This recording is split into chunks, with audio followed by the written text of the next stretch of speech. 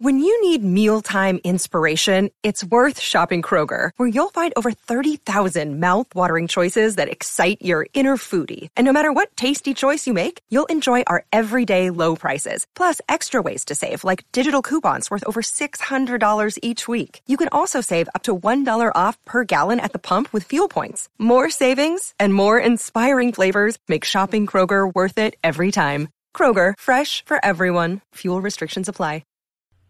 Hey guys and gals, how you doing? Today I'll be talking about a movie called The Jokester. I did some research to make sure. I did check the trailer, but I went on IMDb because I'm kind of curious about the reviews for this movie. And this movie was getting a lot of bad reviews. And if you go to my past challenges in the past, before I rebooted this channel to this Horrorthon podcast, I always say that when a movie gets bad reviews all the time, it makes you kind of curious. Is it really that bad? And majority, usually, from my experience, from a 1 to 10, 9%, I would say 9 out of 9 or 8, I pretty much enjoy the movie for what it is. That's just me. As for The Jokester, to me, it was like a typical found footage movie with the slasher style. But, or pretty much a prank gone wrong movie, let's put it like that. But the twist ending got brownie points with me, pretty much.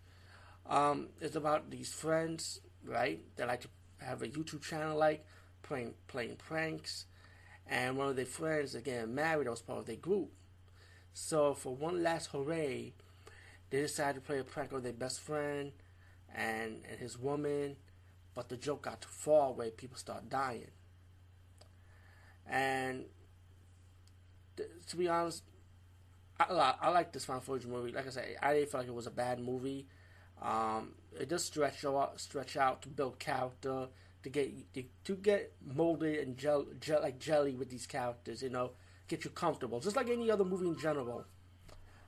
And to be honest, and I'm sorry about the phone ringing.